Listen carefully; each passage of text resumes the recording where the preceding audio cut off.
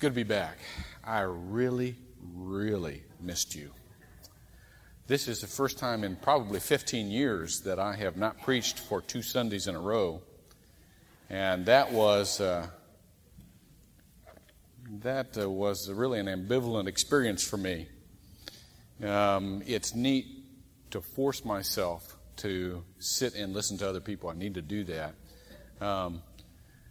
We went to an island in Lake Erie for vacation, and the only 2 churches on the island are an Episcopal church and a Catholic church, so we chose the Episcopal church, and I'm afraid I totally messed up. I never knew when to sit and stand, and they were always, they knew the responses, and I didn't. I felt totally out of place, There was a guy in front of me that had a mosquito on his back, and here you want to rescue your brother. And so I went, whack! Missed the mosquito. The guy turns around at me. Oh, dear. So I came here the second Sunday I was gone and heard a fantastic message. It is so great, by the way, to have so many of you in this body who are equipped by the Lord to preach. I mean, there are many, many people in this body who can preach every bit as good as I can. And that is a blessing. You will never lack for preaching in this body, and it is really, really neat. So I came here and was blessed the second Sunday. Let's get to this message. Let me just go through it technically first. He began speaking a parable to them. Now, this is, if you will read the passage in Proverbs 25, this is a duplication of that passage in 25, of the wisdom, the pearl of wisdom in Proverbs 25. But yet Luke has designated it as a parable. In other words, there is something deep, something woven within the fabric of the way things are created that you need to pay attention to here. He says to the invited guests, who he noticed they'd been picking out the places of honor, and by the way, this takes a lot of gall to go to a party and notice people and start giving them a lecture. When you are invited by someone to a wedding feast, now he points to a picture. This was not a wedding feast, but he points to a picture where things are very much already arranged. That is, when you're invited to a wedding feast, you don't go to the rehearsal dinner and say, why am I not at the head table? Those things are already arranged. You don't say, why can't I stand in the reception line after the service? I mean, I have as much right to the spot on the floor as they do. Things are already arranged. And so he points to a gathering of people where there will be an arrangement that you are not welcome to make. Somebody else is making the arrangement. And he says, he goes on and he says, don't take the place of honor because someone more distinguished than you. Is that a hard thing for us to realize, that there are people that are more distinguished than we are in life? Sometimes it is for some of us. They may have been invited. And then he'll come and say to you, give this place to this man, and then in disgrace you proceed. Now, to read that, he would be naming an event, but how many of you have had times in your life that have happened that were so embarrassing? Randy told me a time in his life, one time, he tells this story to the kids, that is so embarrassing that every time, it will just crop up, and you will think of it, and you'll have the same feelings all over again. You go, ooh. It's the present infinitive verb. That is, it is always in the present. Every time you think about it, you go through that embarrassment again. And so what Christ is trying to do here is save us from that kind of episode, where we make such clods of ourselves that we will go through embarrassment for the rest of our lives. Then there is and it says, so that when the one who has invited you comes, he says, then you go and sit at the last place, so that when the one who has invited you comes, he, not you, he who makes the arrangements may, it says, not will, may, in this particular instance, say to you, friend, move up higher. Then you get honor. Only when someone else designates it for you. There are some things in this world that we cannot manipulate, that we cannot arrange.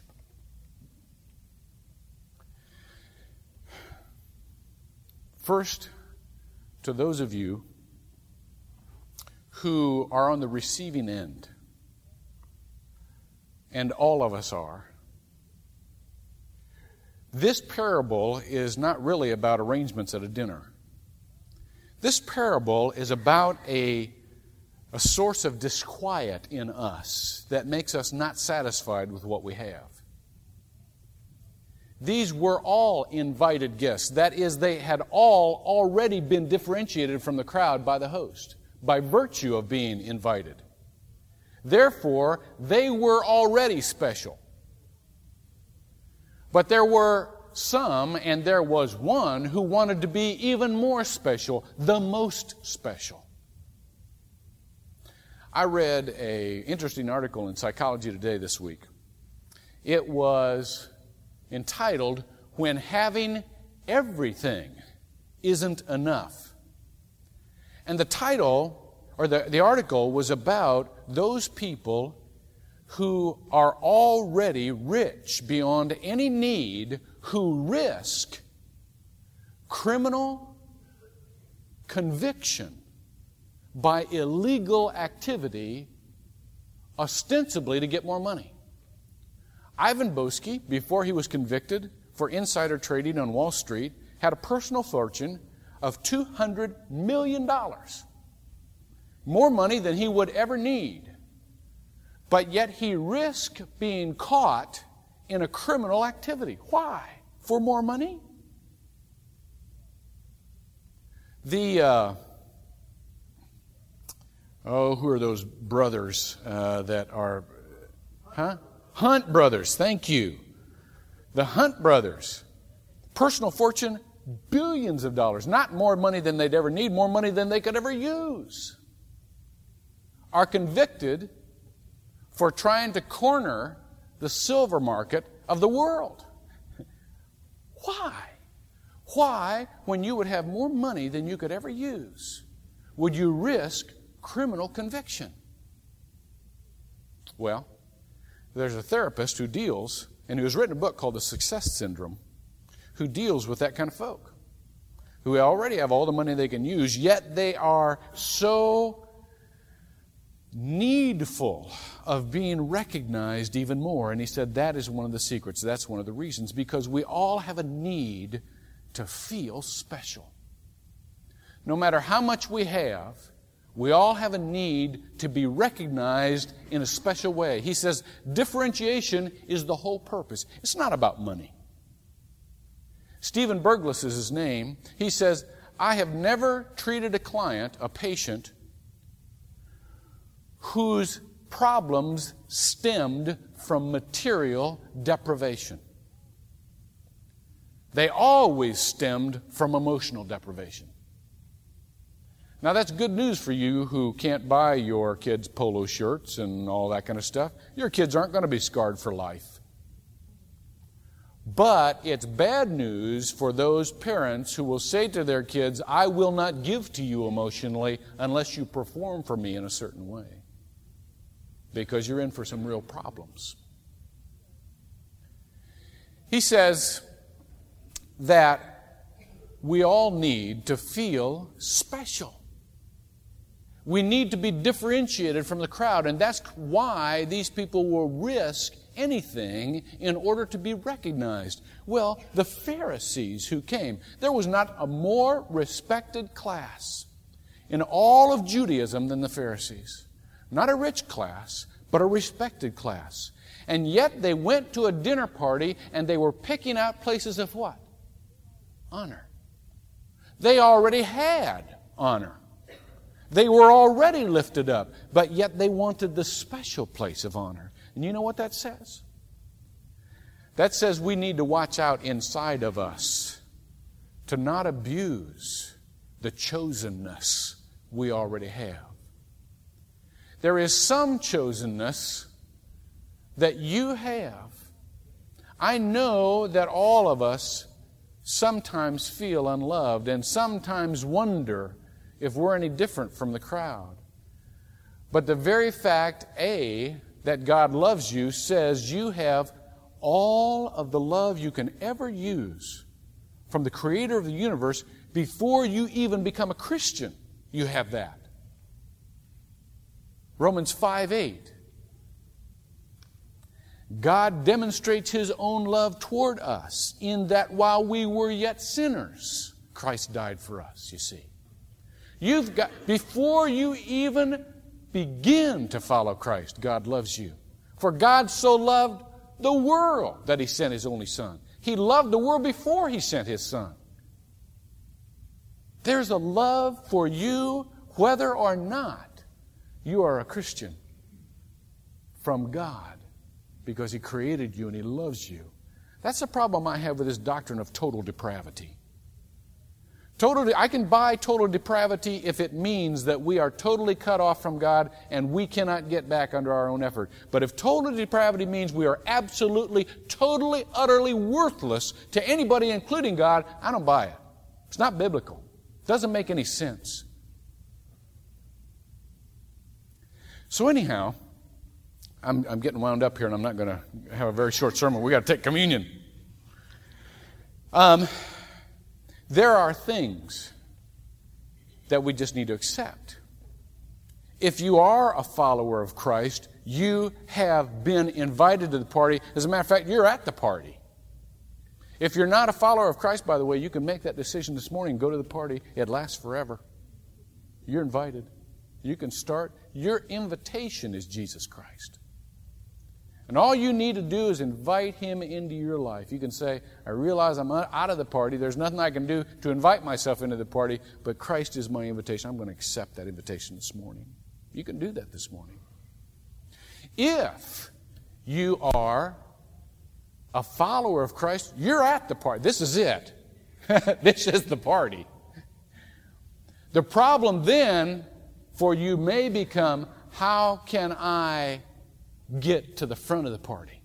How can I get to the head table? And let me just say to you, that's not your call. You've already been chosen. You are a chosen race, 2 Peter 2:10. Chosen race, a royal priesthood, a holy nation. You're already chosen. But the chosenness for certain spaces is not our call.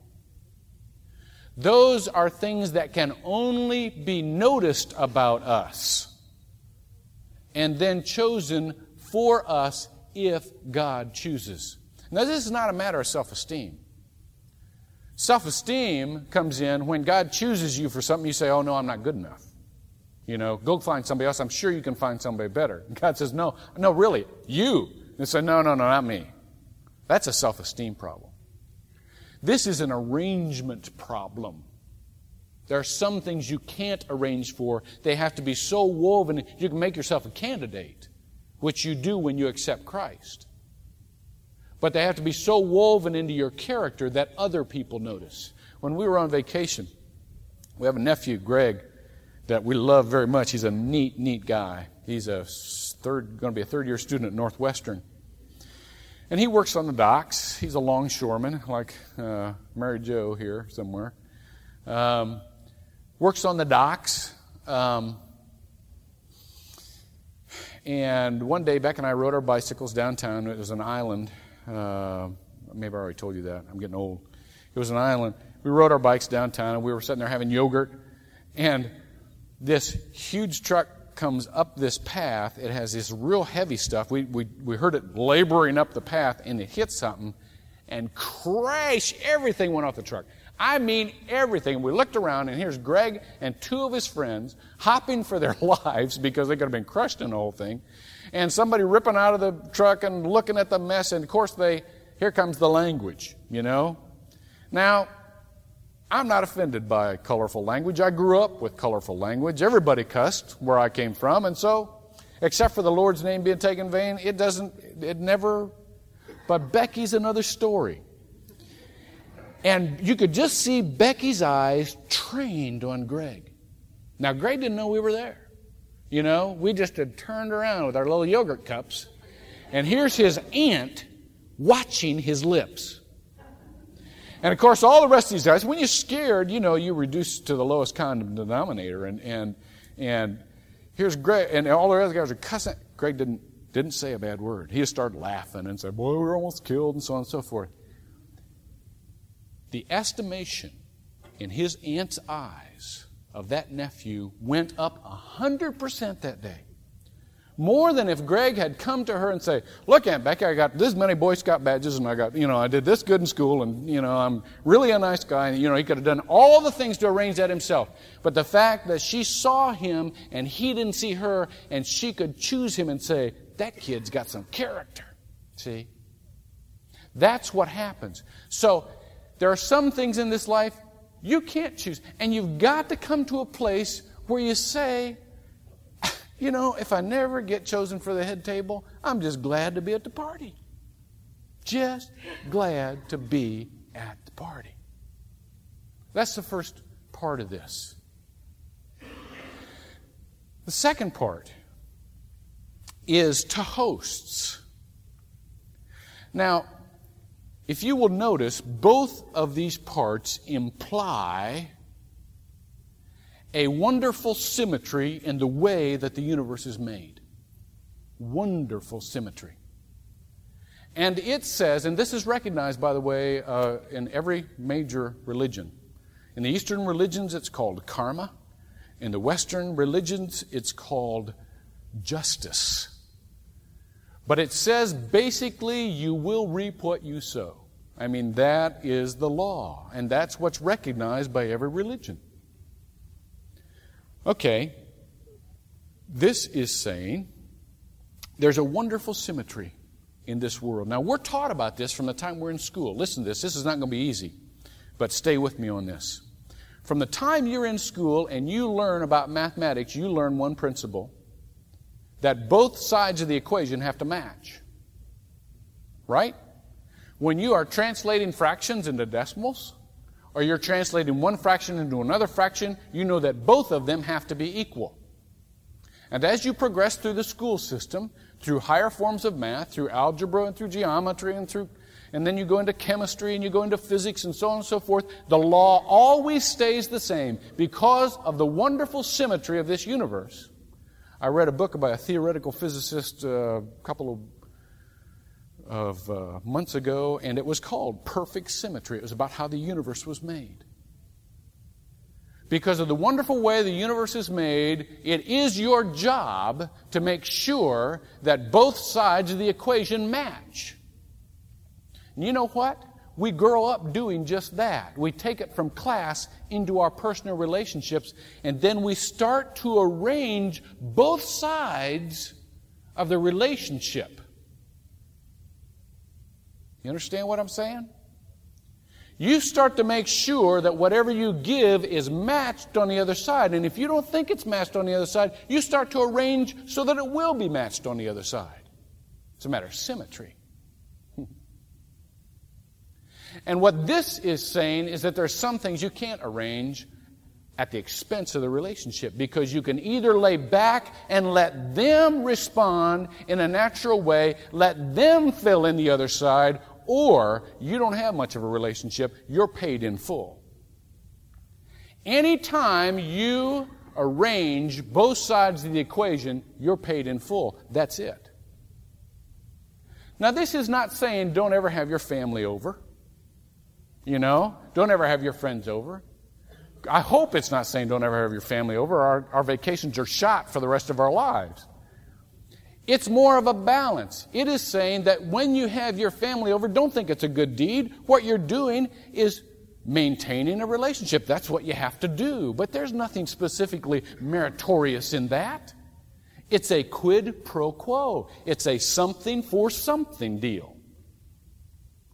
And when you get that other something, when you've arranged for the other something, or you have your friends over and you like your friends and you feel better because you've had your friends over, you've gotten your reward. There's nothing left over for a spiritual virtue in that.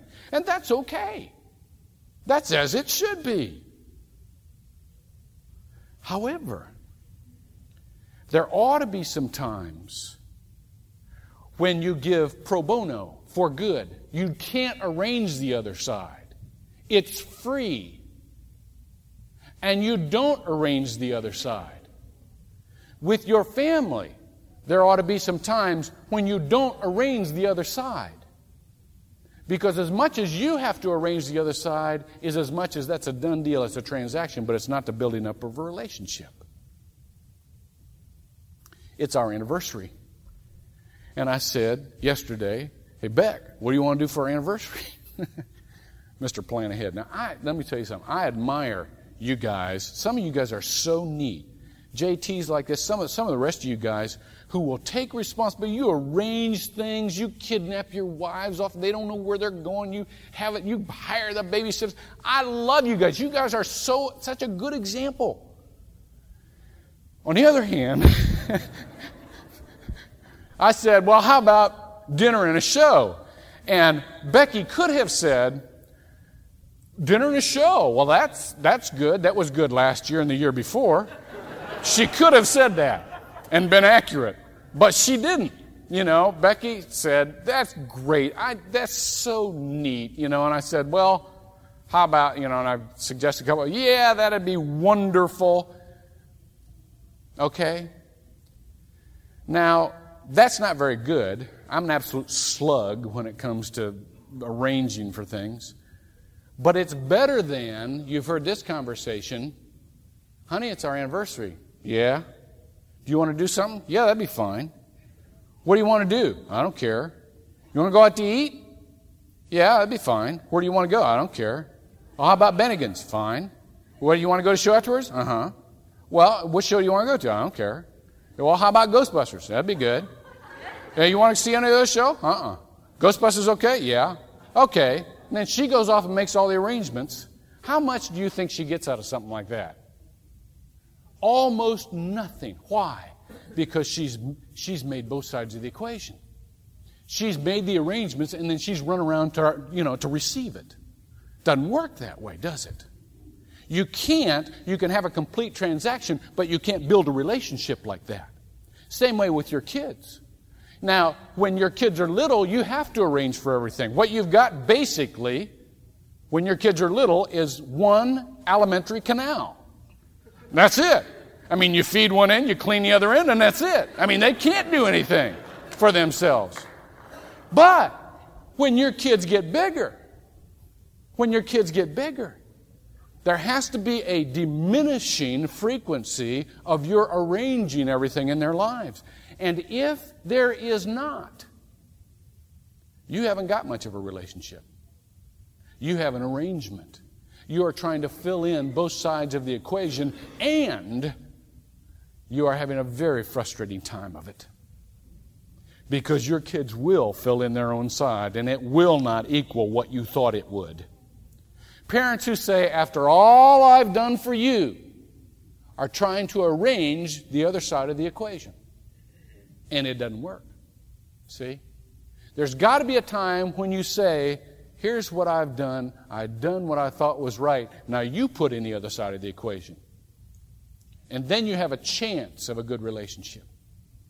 Same thing with our giving. You know, there are some of us who give on emotion. Well, I'm not going to give just to anything.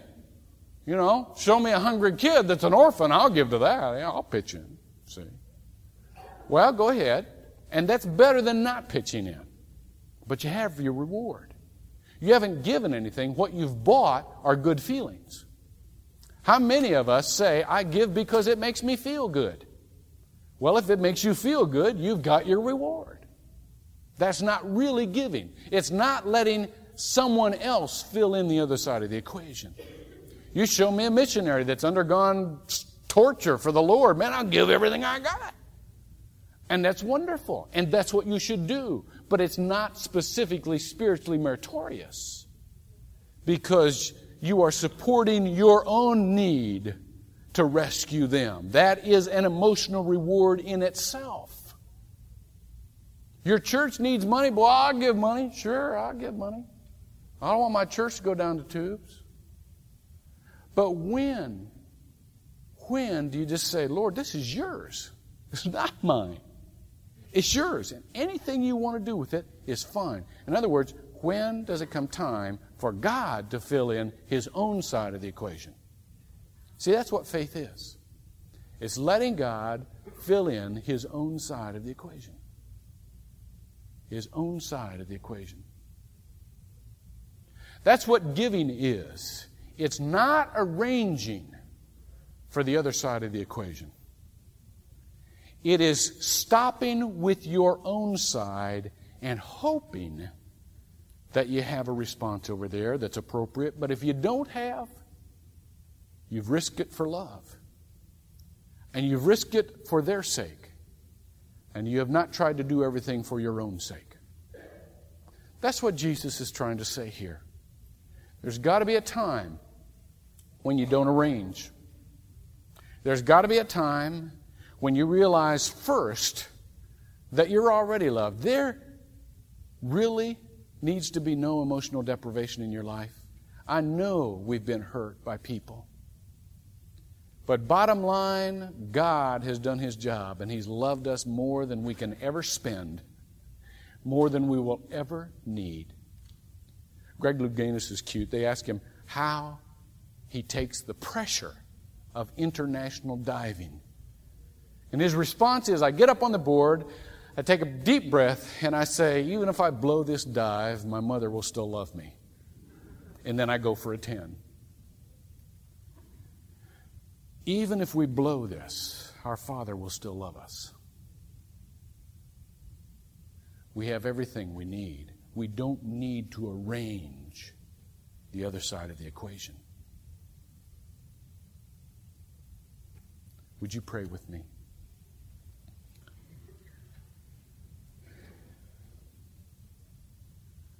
Lord God,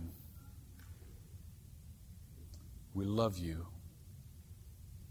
As we are about to take this powerful symbol of your giving for us, this symbol of how you gave your life and left the decision in our hands about how we would respond, let us also take into ourselves that same leap of faith and love you in such a pure way that we are giving without naming the results. It's in your Spirit that we pray this. Amen.